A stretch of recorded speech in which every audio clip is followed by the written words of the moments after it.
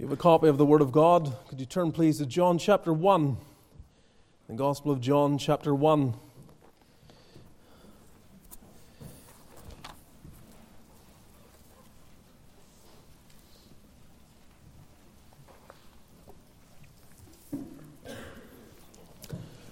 It's my intention to let you out a little earlier this morning, so I will do my best in that regard.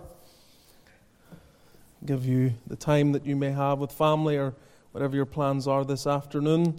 But I encourage you to come again this evening and join with us. Honor the Lord on His day.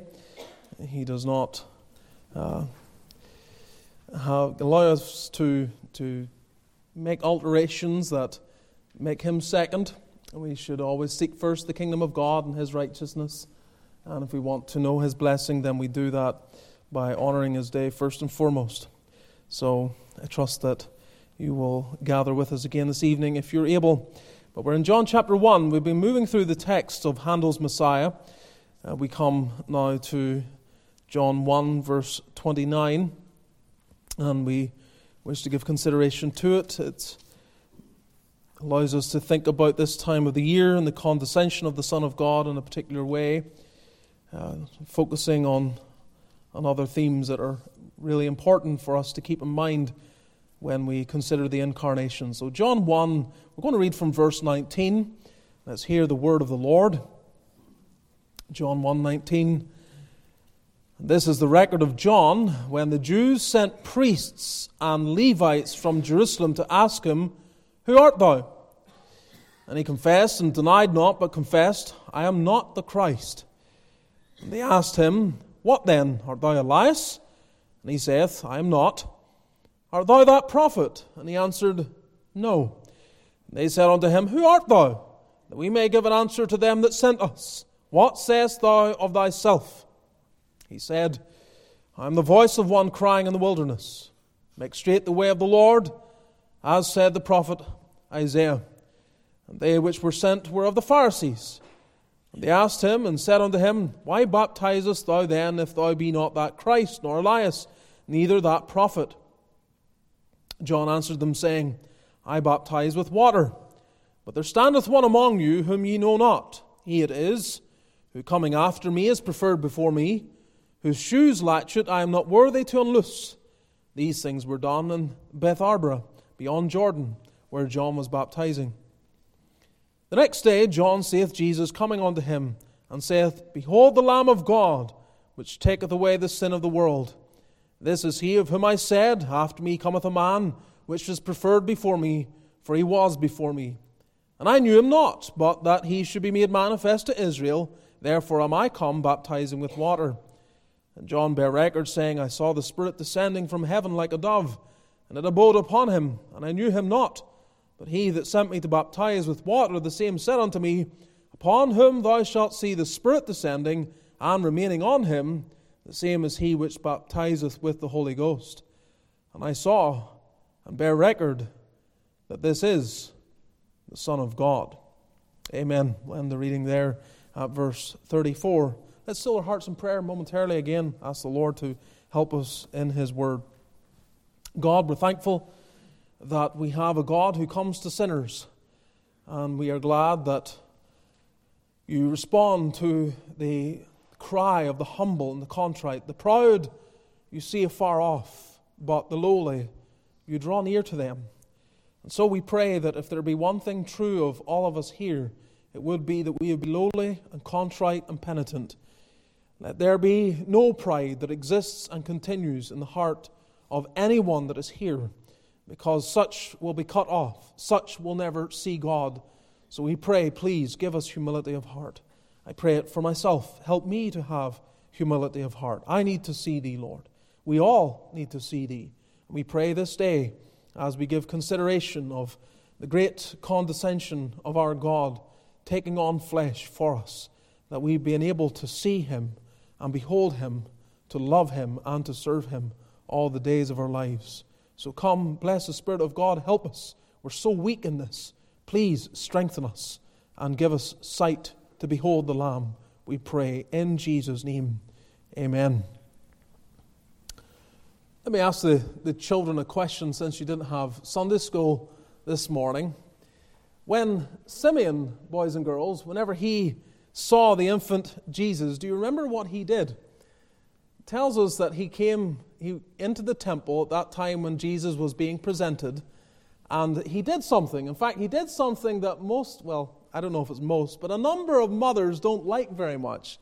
And that is when someone asks to take the child out of their arms. At least there's a little season whenever moms don't really want to do that. They want to hold on to the baby, keep it close, look after it in that way, and they feel a little, maybe some moms aren't like this, but some are, a little possessive. But Simeon, kind of disregarding that, and some think maybe he was a priest, though there's no evidence of that. The Scripture doesn't say he was a priest.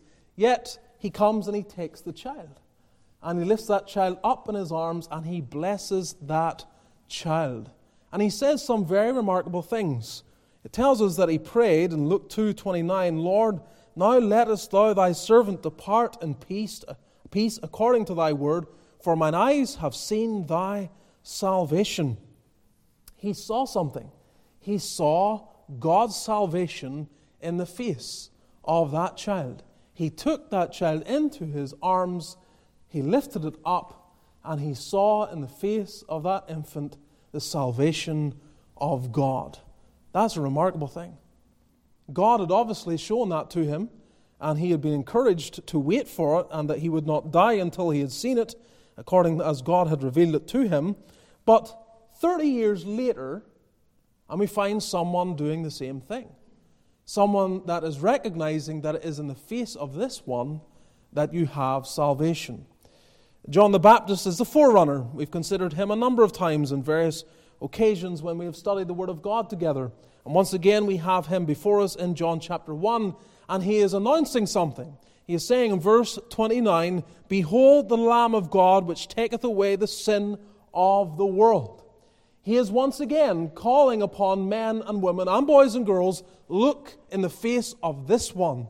Behold this one. See this one. Make sure you do not miss this one. John's purpose in drawing attention to Jesus Christ is that men and women would see God's salvation. Not just see a person, but see the salvation that is provided in this person.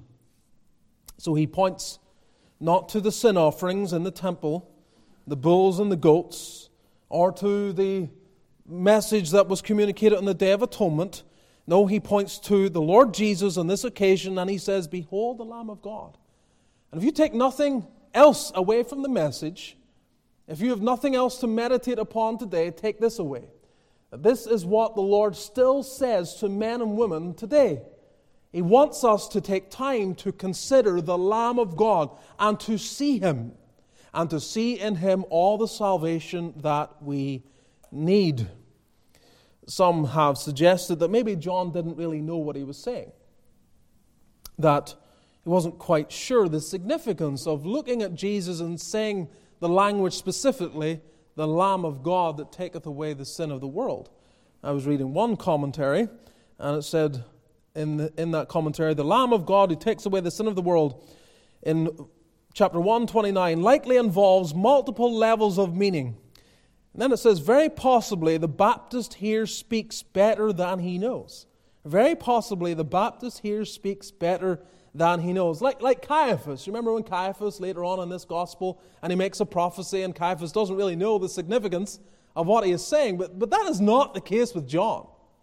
That's not the same. John is not uttering words, and he doesn't understand the significance of the words that he utters. He knows full well what it is that he is saying. His own father, again, 30 years prior, Zechariah had declared at the birth of his son John, in Luke 1, verse 68 and following, Blessed be the Lord God of Israel, for He hath visited and redeemed His people, and hath raised up an horn of salvation for us in the house of His servant David, as He spake by the mouth of His holy prophets, which have been since the world began. So Zechariah is able to look and say, this is salvation. It has come to the house of David, and it is all transpiring according to the word of the holy prophets. Here's a man who had studied the Old Testament, who knew his scriptures, and then when he looks at Jesus Christ, he says, here is God's salvation. And John the Baptist was no different. His father, no doubt, had well instructed him in the time that he had with him, and he also had made keen study of the Word of God. So believing Jews knew who they were looking for.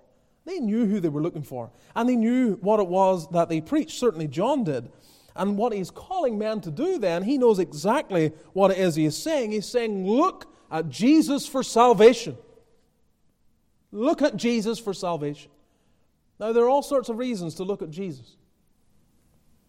And down through the history, you can't get away from the significance of Jesus Christ. It's impossible. He is, for all sorts of reasons, on the lips of men and women, prophets, or rather poets, and not prophets, obviously prophets, good prophets, but poets and those who write stories and those who philosophize and those who teach and instruct are constantly thinking about the Lord Jesus Christ and speaking of Him. They may make use of Him for their own ends. They may speak of Him in a positive way or in a negative way or in a way that admires certain aspects concerning Him, but you can't avoid Him. You cannot avoid Him. 2,000 years of humanity, and it cannot avoid speaking about Jesus Christ. We see it even today. Even in the political realm, you'll find politicians making reference to Jesus Christ. This time of the year, probably more than most. And they may not know Him, and they may not believe in Him, and they may not truly understand what it is they're saying. But they can't avoid Him. You can't avoid Jesus Christ. But the question is, what do you think about Him? And do you really understand what it is that John was saying that day? Behold, the Lamb of God, which taketh away the sin of the world. The words are behind me, at least part of them. And every church that I have been a significant part of has had these words. The church where once I was saved, I became a member and served in that church in Ballymoney had these words. When I went to Calgary and I had no idea what the Lord was planning there, but wondering, was this the Lord's will for me to go there? And I walk in the door of that church and there is, behold the Lamb of God. And then I come here and it's the very same thing. Behold the Lamb of God. It's a wonderful text encapsulating all that there is for men to do. They are to look to Jesus Christ. But it's not just seeing Him with a physical eye. It's not just being there at the time of His birth. It's not just thinking about a nativity scene and placing characters in a right position that might emulate something of what happened on that occasion. It is actually seeing Christ in a way that saves the soul. That was John's concern, and that's my concern. So we're going to look at this text both this morning and this evening with the Lord's help. First, considering the Lamb of God, a portrait, and then tonight, the Lamb of God, a promise. So we're seeing the portrait, and we are to see Christ here as He is portrayed in this verse. Behold the Lamb of God. Tozer, A.W. Tozer, famous Christian writer, he says, believing then what it is to believe, he's writing about what it is to believe, is directing the heart's attention to Jesus. It is lifting the mind to behold the Lamb of God and never ceasing that beholding for the rest of our lives. At first this may be difficult, but it becomes easier as we look steadily at His wondrous person quietly and without strain. Distractions may hinder, but once the heart is committed to Him, after each brief excursion away from Him, the attention will return again and rest upon Him like a wandering bird coming back to its window, end quote. And so this is what we do. We behold the Lamb. And for those of you saved, this is how you were saved. You looked to Christ, and perhaps you wavered a little bit through the early part of your Christian journey, and even now at times you may find your heart wavering in various ways. But what is it that you keep coming back to? What do you keep resorting to when it comes to recalibrating your heart before God? Is looking to Christ. In fact, your walk with God depends upon a constant looking to Christ. Your experience of God depends upon a constant looking to Christ. Your enjoyment of God depends upon a constant looking to Christ. Oh, it's a fearful thing to try to look God in the face and have no Jesus. But when we have Christ, all the fears go away. When we see Him as He is portrayed in the Word of God. And Let's think about it as he is portrayed here. So very simply, just as I say, don't intend to keep you too long this morning. I want you to see, first of all, Abel's primitive lamb. Abel's primitive lamb. As we think of the portrait that John is portraying here, he says, "Behold the Lamb of God." We begin thinking, well, what is he meaning by that? What's he pointing back to? And I say one of the ways we might see it is in Abel's primitive lamb. If you go back to Genesis chapter 4, many of you will be familiar with the passage, I know, but in Genesis chapter 4 we have an account of Adam and Eve's two sons, Cain and Abel, and they have been taught to worship. Like every good parent who loves God will endeavor to do, they will put at the forefront, I need to teach my children to worship. Now, there's only so much we can do there. We can show them what they are to do, but them embracing the message is something only God can do in their hearts. And so you see that. You see how Cain, he does the outward, but there's something wrong in his heart. But Abel, he does the outward, but there's right in his soul. And you see in verse 4, Abel, he also brought of the firstlings of his flock. So he's bringing a sacrifice to God. And he brings of the firstlings of his flock. He's a keeper of sheep, you see. And while Cain tilled the ground, Abel brings of the firstlings of the flock. So when John is declaring, "Behold the Lamb of God," the Jew's mind starts scanning through Scripture and thinking, where does Scripture speak of a lamb? And what does it say about the lamb? And you can't avoid, in Genesis 4, immediately having put before you a lamb, sacrificed by faith. It tells us in Hebrews 11 concerning Abel, again, Hebrews 11:4, "By faith Abel offered unto God a more excellent sacrifice than Cain, by which he obtained witness that he was righteous, God testifying of his gifts, and by it he, being dead, yet speaketh." So he brings a more excellent sacrifice, and there are various reasons we could look into the significance of his sacrifice versus Cain, yet that's not my purpose this morning. The point is simply this: there's a lamb. There's a lamb in the scene. And so when John that day says, "Behold the Lamb of God," in order to understand that language, the Jewish mind traces back through the Old Testament and hangs a thought upon Genesis 4 and thinks upon how Abel, that righteous one, the first man to enter into the presence of God, murdered by the hand of his brother, yet taken to be with God immediately. He was a righteous man. He knew God, and he expressed that knowledge of God by bringing a lamb and offering it before God. When Adam sinned, if you go back into the previous chapter, you'll find out that God took an animal, killed that animal, clothed Adam with its skin, and by this very act, God was teaching Adam. Adam was taught that sin causes death. He knew that already. The day you eat of the fruit, you will die. Sin causes death. An innocent substitute, however, has to be sacrificed in order to pay for that guilt and shame. And then on that basis, then you can approach God. And so these are basic truths that are found all through the Scripture that Adam was taught by God as soon as he fell. And then Adam taught to Abel, and now the Scripture is taught to John, and John is now teaching to the crowd standing around him and saying, "Behold the Lamb of God." And to this very day, the same instruction is coming to you. You need a substitute. You need something to take away your sin. And that one is Jesus Christ. So, we want to see Abel's primitive lamb when we look at this language. Behold the Lamb of God. Thinking right back to the beginning. God is saying, this is how you approach me. This is how you're forgiven. This is how you have access. This is how you have pardon. This is how you're reconciled to God. It's not religion in some outward form. It's not all sorts of good deeds and doing. It's not being benevolent and kind at Christmas time. It's not all of that. You need to see the Lamb of God. It's not coming to a service on December 25th and singing carols that surround the theme of incarnation and all the rest of it. It's not just that. You need to see. You need to see Christ. The way Abel saw him, the way John saw him, and the way he preached of him.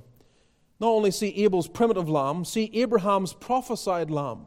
Again, when you think about lamb, behold the Lamb of God, what are you seeing? Behold the Lamb of God. What does that mean, to look at the Lamb of God? What has God taught us about the Lamb? And now your mind goes to Genesis 22. In Genesis 22, you may turn there if you're not familiar with it, but in Genesis 22 you have that patriarch Abraham. And oh, what a man of God he was. And he is the father of the faithful. He becomes an example of two believers of what it is to walk by faith. Now, he doesn't always get it right, which makes him in some way a comforting example, because we look at him and we see him stagger. He is in idolatry in Ur of the Chaldees, and he gets a call from God to leave his house and his kindred and to follow, to go at the command of God in obedience and leave his kindred and so on, which he does, but his dad tags along. And so his dad tags along, and they're making their way to Canaan, but then they stop in Haran, and they stay in Haran, and it seems like they can't get out of Haran until his father Terah dies. And once his father's out of the way, then Abraham, he remembers, I'm not meant to be here, I'm meant to be in Canaan. And so he obeys, and he goes there. And so he's there, and he's again continuing on. A famine comes into the land, and that tests him. God has called him to Canaan, but now there's a famine in Canaan. What does that mean? Should I leave? Well, he weighs it up and comes to a conclusion, I need to get out of here. And so off he goes to Egypt, and again you see him stumble. He's called to Canaan to stay there, but he's found in Egypt. And it puts under great jeopardy the whole plan of what God is doing in his life. When you see Pharaoh having an eye for his wife Sarah, and all that goes on in God's intervention to preserve him. And on it goes. You see this man is being tested. Believer, God will test you. He will test you in your walk of faith. But the ultimate test Abraham was to experience is whenever God says, I want your only son, Isaac. Go and offer him on Mount Moriah. And what a night that was for Abraham. One night trying to think, what is God asking me to do here? Sacrifice my son? The son of promise? And oh, how his mind reeled, no doubt, thinking about that. And we're told that day he got up early. And the various reasons why he might have gotten up early. One might be he didn't sleep that night. I mean, you're being told to go and offer your promised, this son of promise. Go and offer him as a sacrifice to God. And he's trying to figure out what God is asking him to do. I mean, he knows what he's asking him, but what is this? And the other reason he may have gotten up early is he had concluded exactly what it was that God was asking him to do. He realized that I just have to obey here. This promise was given by God, and God has the power to bring it to pass, not me. I tried that before. Abraham had tried to bring all the fulfillment of promise to pass before, and Sarah has said, oh, here's Hagar. Raise up seed through Hagar. And again, that was a disaster. When man takes into his own hands what God alone can do, it's disastrous. And people do it all the time, don't they? I mean, any salvation that excludes Christ or suggests it's Christ plus anything does the very same thing. It's disastrous. It will land you in hell.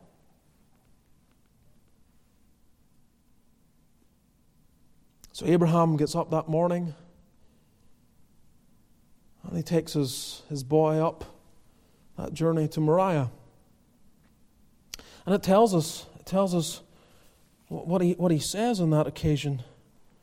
He believes that God will do something. When Isaac asks him about his sacrifice in Genesis 22 verse 8, Abraham replies, God will provide himself a lamb.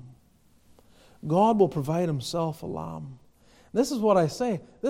I want you to see in the language of John, Abraham prophesying of this very thing. Abraham prophesied that God would provide a lamb. I don't know if Abraham fully understood what was going to transpire, because you read in Hebrews 11 that he knew that God was able to raise his son again. So if God is really asking me to do this, he's going to have to raise him from the dead. And he believed that God would do it. Now you read the narrative and you find out what actually happens. God stops him midway, and then he points out there's a ram. There's a ram caught in the thicket. Offer that instead. And you get this whole message of substitution communicated again. Like something being in the place of. Men and women, that's what's being communicated by John. And you're never to forget about that when you consider that child. In whatever scene, whatever display, whether it be the nativity scenes that are commonly constructed, or whether you see him in the temple being offered, I want you to see what Simeon saw. Not just an infant born who's the Son of God, but this is God's salvation. Behold the Lamb of God. See the Lamb of God. If you don't see the Lamb of God, you'll perish.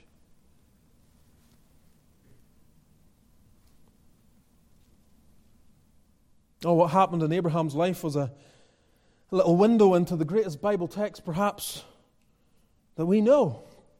That when it comes to our hearts, when we think of what's the greatest Bible verse, what comes to your mind, I'm sure many of you would say John 3:16. God so loved the world that he gave his only begotten Son, that whosoever believeth in him should not perish, but have everlasting life. John 3:16 is rooted in Genesis 22. John 3:16 has its significance in what Abraham experienced in Genesis 22. Abraham, take your son, because this is what I'm going to do. Only there will be no intervention at the 11th hour. There'll be no halting of the slaying of the son at the last moment. My son will die. Behold the Lamb. So, see Abel's primitive lamb. See Abraham's prophesied lamb. See Israel's Passover lamb. This evening we'll develop this a little more. I'll not spend much time in it, but turn to Luke 1 just for a moment. Luke chapter 1.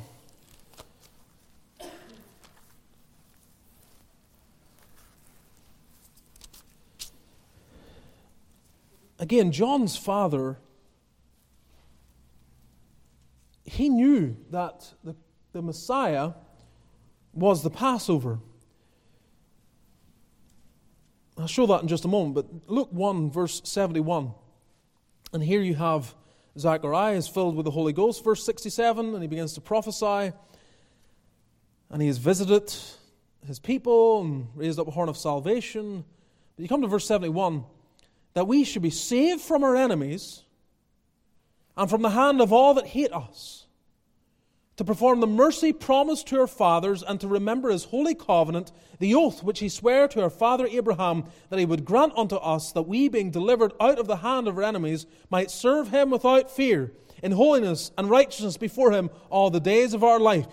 Friends, you can't read that without immediately thinking about the Exodus. This is exactly what happened.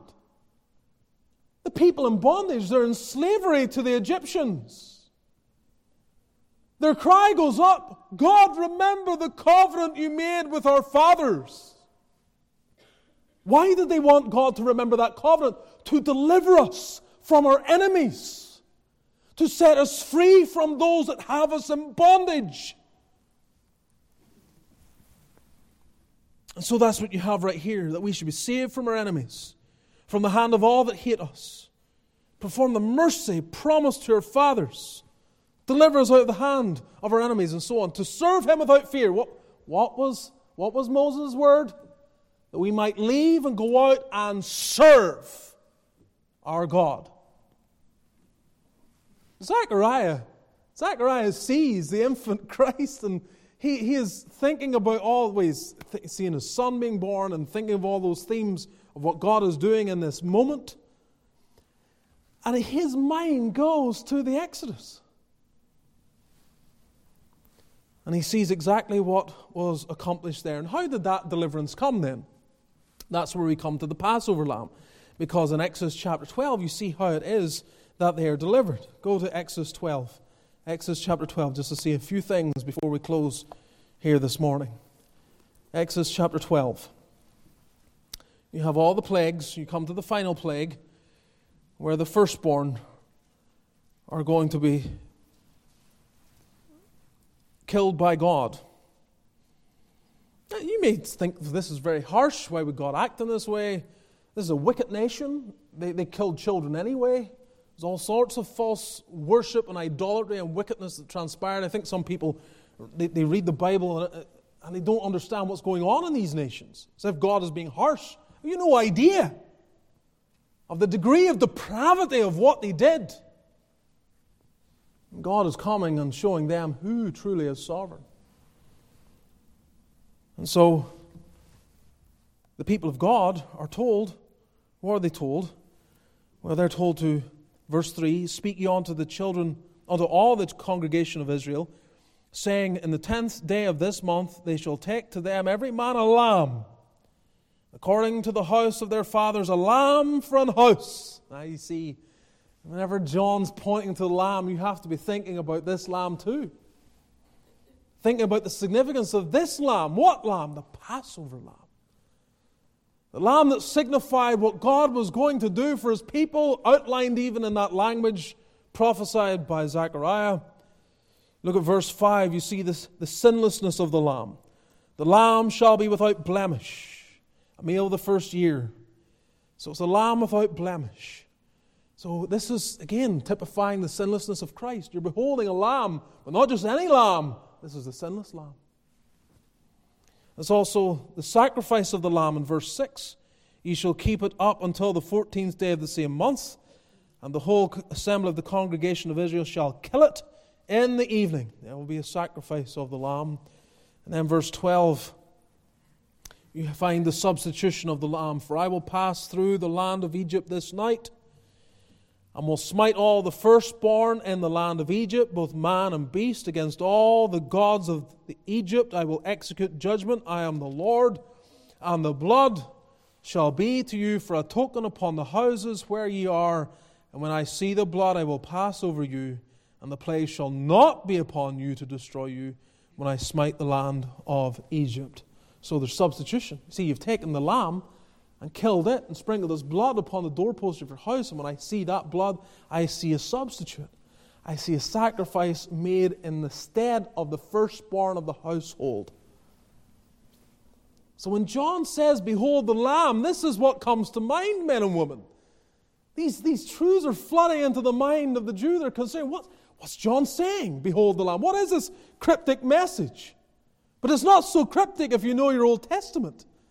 All the imagery comes into their mind. It begins to make sense. The puzzle's all being filled in. The last piece is coming into view when God takes on human flesh, stands before men that He might live for them and die for them, and praise God, rise again from the dead. Yes, this is the Lamb. Behold the Lamb. Behold the Lamb. Our goal as we close this Lord's Day is to see Jesus, to really see Him. Now, many of you are saved. You profess to know Him. And you say, preacher, I know the Lord. I see Him. Preacher, my sins are forgiven. I know they are. The blood of Jesus Christ, God's Son, cleanses away all my sin. Preacher, I've lived the Christian life now for some decades. I've had my ups and downs. Times when I've been living the way I should, times when I have not, but I'm found here this morning and I can say an amen to what you're saying. I have looked and I have life. Life eternal. I see the Lamb. I know the Lamb. He is mine. And that is what I want all of you to be able to say.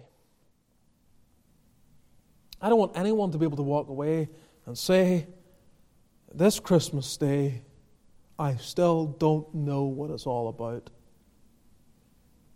Or, I know, but I'm not really interested. Not interested. Not interested. Interested in the things of this world, interested in all sorts of hobbies and pastimes and employments and people, interested in politics, interested in fleeting things that make no mark upon the world, and not interested in this individual that even those who don't respect him, love him, and believe in him can't ignore. How can you not have an interest in him? The German reformer Martin Luther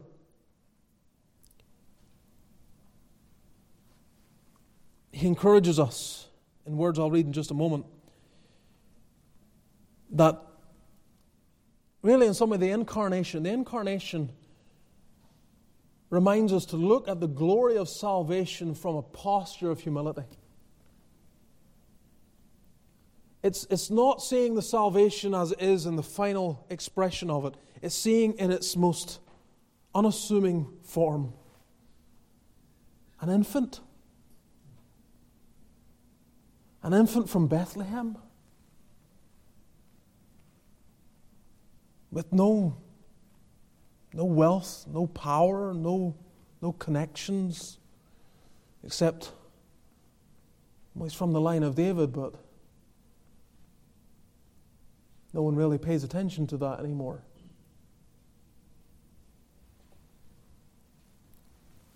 From that posture, we're to see the glory of what God has done. And Luther says, the true Christian religion is incarnational, and thus does not begin at the top, as all other religions do. It begins at the bottom. You must run directly to the manger and the mother's womb. Embrace the infant and the virgin child in your arms and look at him, born, being nursed, growing up, going about in human society, teaching, dying, rising again, ascending above all the heavens, and having authority over all things. Yes, but you begin at the bottom. See, when He comes and glory and splendor at the end, when He ties up the loose ends of this world, when He manifests His undeniable glory, you will see power on display the like of which you can't even imagine. But it will be too late then. Real faith sees the glory of the infant, the glory of God incarnate, brought into the world via the womb of a virgin. If you can't see that and believe that, it doesn't matter what else you see and believe. You can't see the Lamb of God. May the Lord help you to see. Let's bow together in prayer.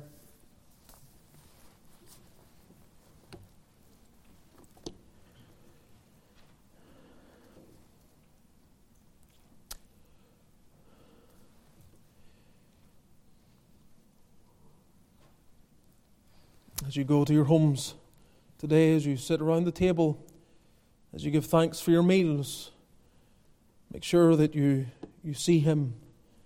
You see the Lamb. You see the one bearing away our sin. We'll think more about the bearing away of sin tonight with the Lord's help. So come and hear the full sermon preached by John that day. But make sure you see Him. Don't miss Him. Without Him, you can never be saved. Without Him, you'll never be in heaven. Without Him, you'll have no peace. You'll have no rest. Lord, we pray, bless Thy word. We are thankful that on this day we may gather and remember the glorious condescension of the Son of God, made flesh, taking our humanity, that He might live as we are unable to live, that He might die in a way that we would be too fearful to die. God, we pray, give believing hearts to each one here. Give the eye of faith to see and behold the Lamb of God in this place. And may you bless those that are struggling to see. Oh, they're struggling to see. Gracious Spirit of God, do the work only you can do. Give sight to the blind. May the grace of our Lord Jesus, the love of God our Father, and the fellowship of the Spirit be with all thy people now and evermore. Amen.